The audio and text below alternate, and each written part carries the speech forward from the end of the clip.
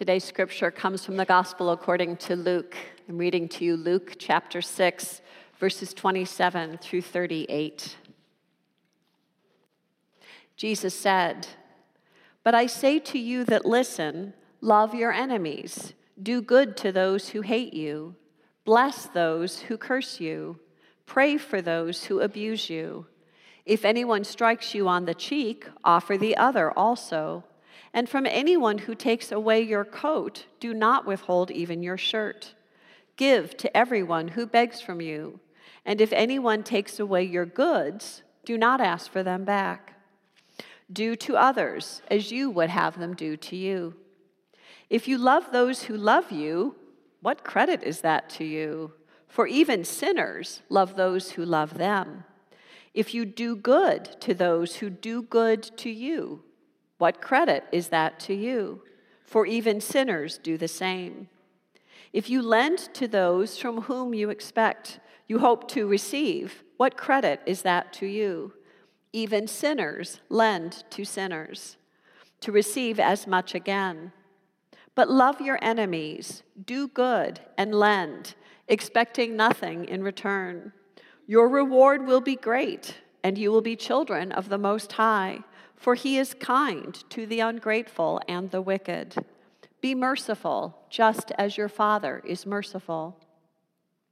Do not judge, and you will not be judged. Do not condemn, and you will not be condemned. Forgive, and you will be forgiven. Give, and it will be given to you. A good measure, pressed down, shaking together, running over, will be placed into your lap. For the measure you give will be the measure you get back." This is the word of God for all of us. Thanks be to God. I ask you please to pray with me.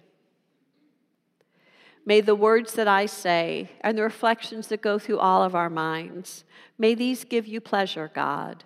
You who are our rock, you who save us. Amen. When my older brother Rick and I were kids, we were very fixated on fairness.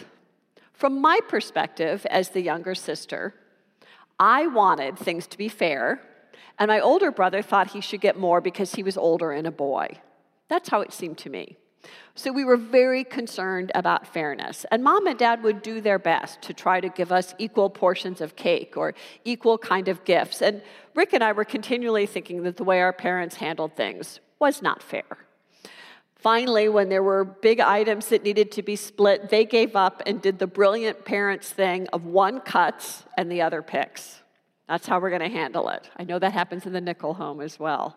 One cuts, the other picks. And so Rick and I developed surgical precision. We would cut this. It would be 50-50. No 49-51 in the Easley household. We were going to get it just right so it was exactly equal. So I watched us do this for a period of time, and then I thought, let me try something. So one time, there was a big piece of something we were splitting, and I thought, now, what if I cut it unevenly? If I cut it and one piece is significantly larger than the other, surely Rick will give me the bigger piece.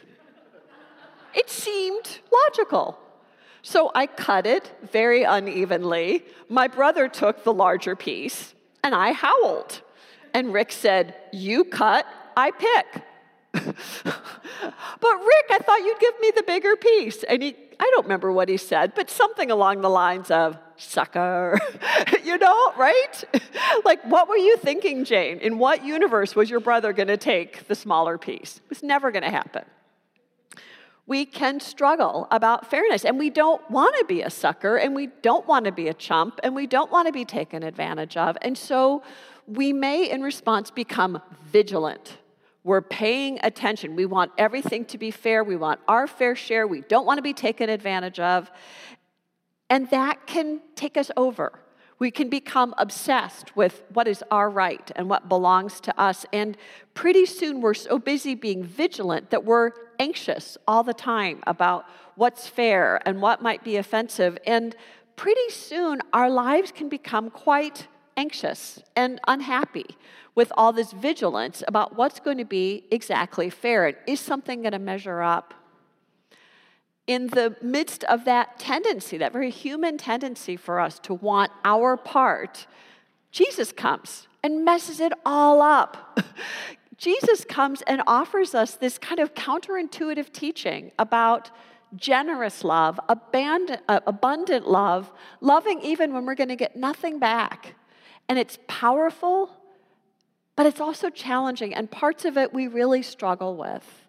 And so I want to spend some time with you working through this text and seeing some of the places where it's been misused, but also looking at the real richness and depth that this text brings to our own spiritual lives.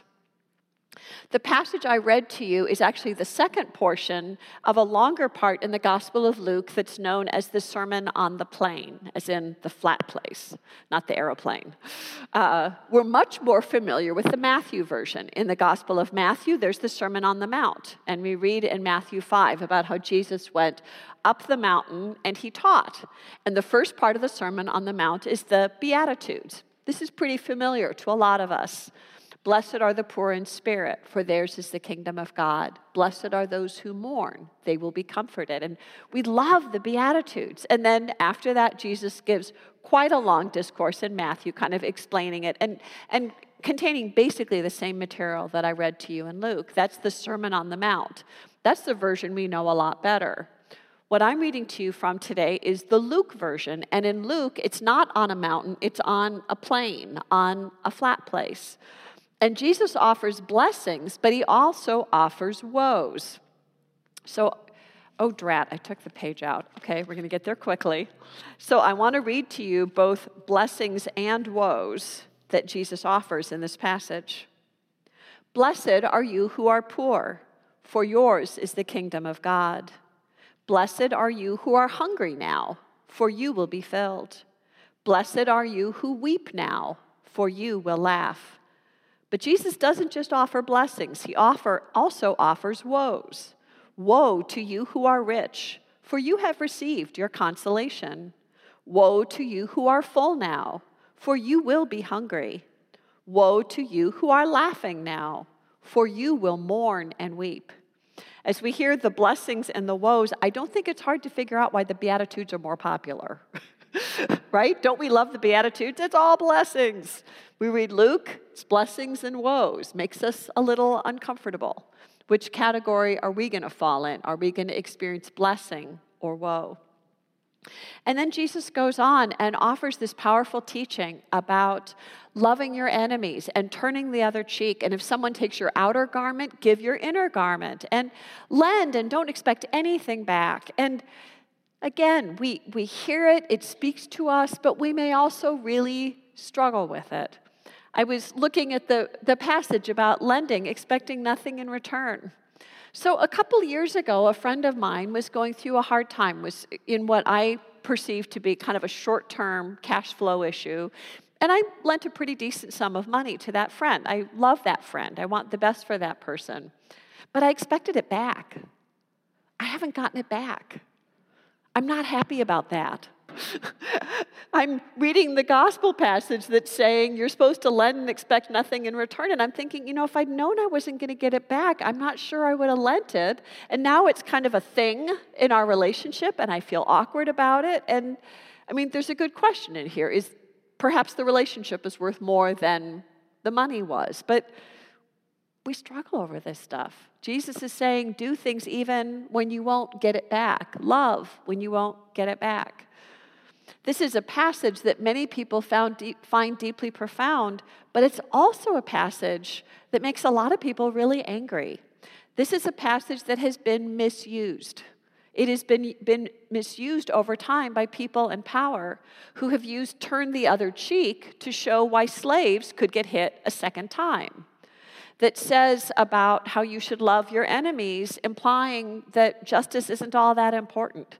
So this is a passage that some people just hate. They look at this and they say, really? Is Jesus offering bad news to the poor? And it can't be. It cannot be that Jesus is offering bad news to the poor, because how did this passage start out? Blessed are you who are poor. This can't be meant to be used to oppress those who are poor and who've been victimized. Sadly, that's too often how it's been used. So I want to reflect with you on this passage, and I want to bring up 3 different points within it. The first about the meaning of love and how complex that can be. The second about the true power of forgiveness and regaining our strength. And the third about true generosity. So my first point about love. William Barclay, in his commentary on Luke, points out that the word that Jesus uses for love in this passage is agape. Now, in Greek, there are 3 words for love. The first one is eros, like erotic love, romantic love. We're familiar with eros. The second word for love is phileo, and that is like the root of Philadelphia, the city of brotherly love. Phileo is philanthropy. It is brotherly love. It is caring for another person as an equal. So there's eros, there's phileo, but then there's agape. And agape love is over and above love. Some people would argue it's selfless love. Barclay argues it's wanting the best for another person. It's a deeply committed wanting the best for another person love. That's agape. When Jesus invites us to want the best for another person, we need to think about what's best. And that's where this passage has sometimes been misused, not thinking about what's best. Early on in my years of ministry, I had the opportunity to attend a training on clergy and domestic violence that was led by an organization called the Center for the Prevention of Sexual and Domestic Violence. Now that organization is called Faith Trust. And it talked about how many clergy had used this passage to tell spouses who were being abused in their homes that they had to stay in the marriage. And I will tell you, after the 8 o'clock service, someone came up to me and said, yep, a family member was quoted this passage and told they had to remain in an abusive relationship. If it is agape, if it is love wanting the best for someone, remaining in that relationship is not the most loving. Or to pull it back to maybe start with an easier angle, what about alcoholism? If a person struggles with alcoholism, it is not loving to buy that person alcohol. That's not over and above love. That's not wanting the best for someone. It's empowering something that's really hurting that person. Agape is the love that says, yeah, I'm not going to buy you booze. That's poison for you. Or in situations of domestic violence, now this gets really tricky, but remaining in an abusive situation, enabling the person to continue abusing you, whether that's physical or mental, emotional abuse, that's not loving. The person is misbehaving. Continuing an opportunity for them to misbehave isn't the most loving thing to do. Now, I know this is so tricky, and so I want to tread very gingerly here. There are a lot of reasons why it's really hard for people in abusive relationships to get out of the relationship. So I don't want to do a different kind of abuse by picking on people who aren't able to leave those relationships. And people who have been able to leave those relationships talk about that wasn't doing good for either of us.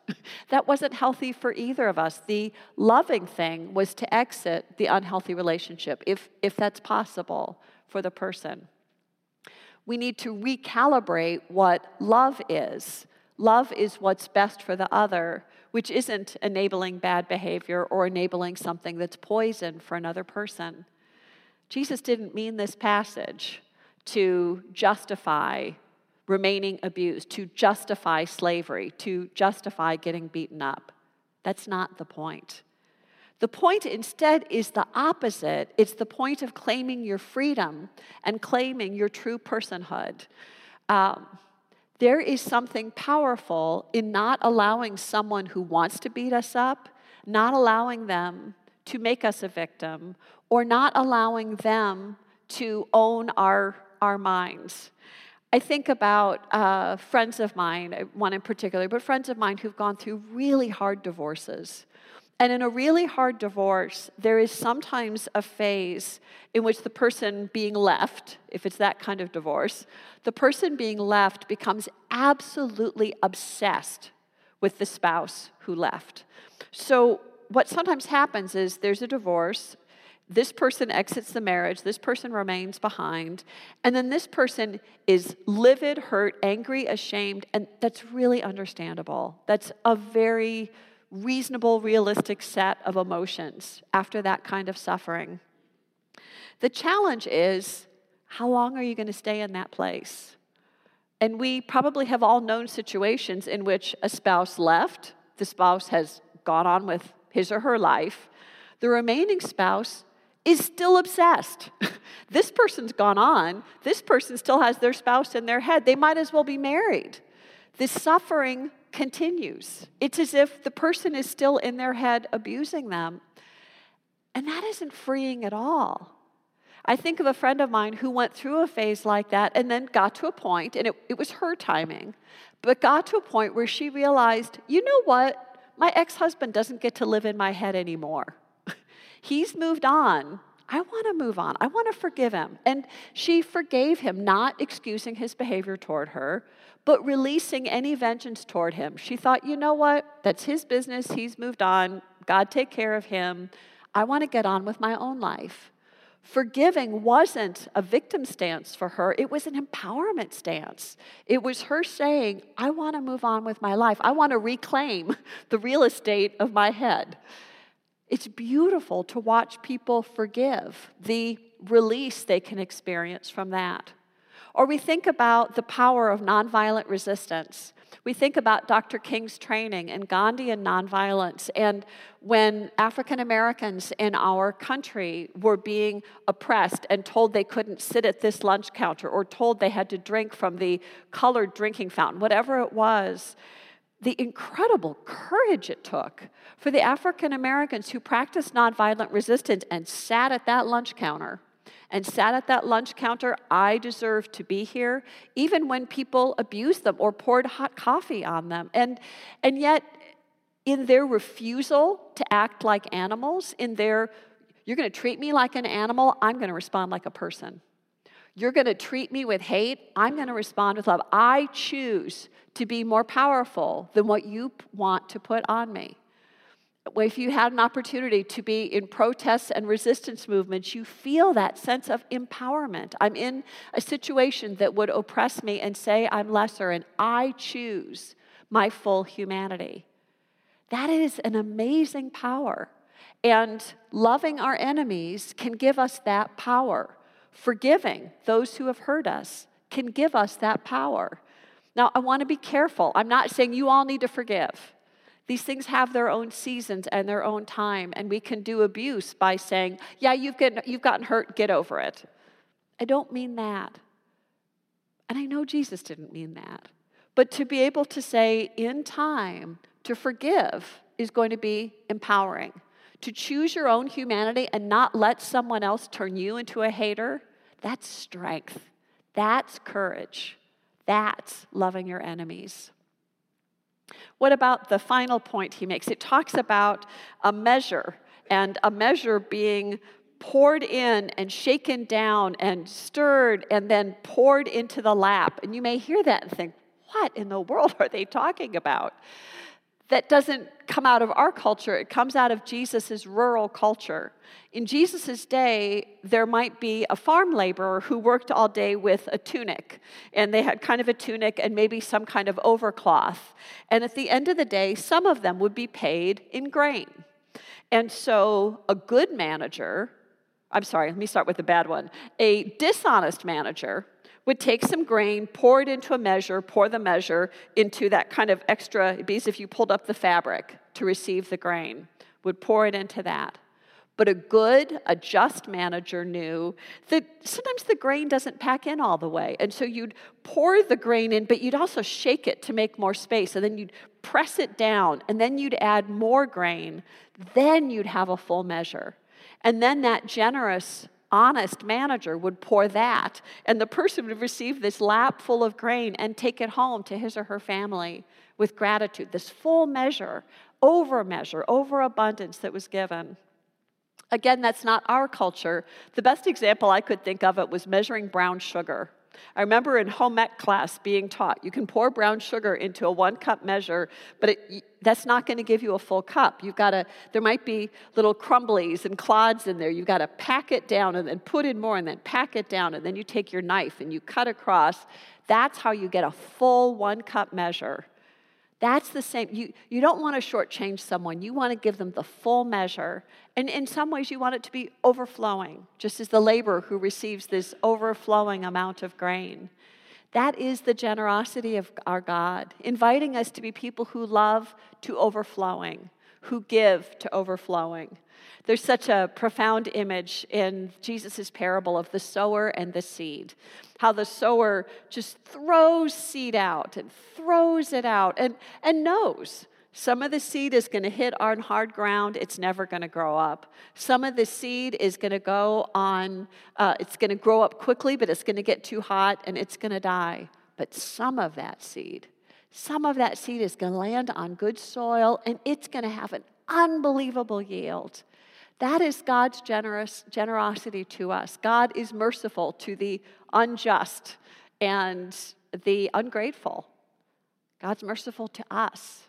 God pours out love and grace into our lives, and we are invited to respond with that same abundance, that kind of abundant love, that holding our humanity and being forgiving, and that giving financially and from our hearts in generous ways, overflowing, knowing the amazing good that God can do. Brothers and sisters, I know this is a hard passage, and I know it's been abused. I know that some people hear it and they just immediately cringe. But there's also real power in it to be generous, to be loving, to extend yourself and claim your full humanity. What joy there is in that life and what freedom. Amen.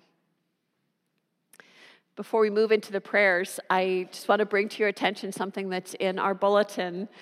Gail George has been our coordinator of Welcoming Ministries for 11 years. She's done an amazing job. She is ready to retire. So her last day will be April 2nd. We're looking for someone to succeed her as coordinator of Welcoming Ministries. Our assumption is that our member is going to come, or that our new person is going to come from one of you. We certainly could have someone apply from outside, but they wouldn't know the community to be able to recognize who the guests are. So I'm asking for your prayers. Perhaps you're someone who might want to apply for it. Perhaps you think of someone else and think, boy, they would do a great job. The job description is on the website already, and you can get information from the church office. We'd really love to have someone in place by late March so Gail could do that training before the April 2nd time. But please hold this in your prayers. And we'll have more information closer to the time about how we'll be celebrating Gail's ministry. Thank you.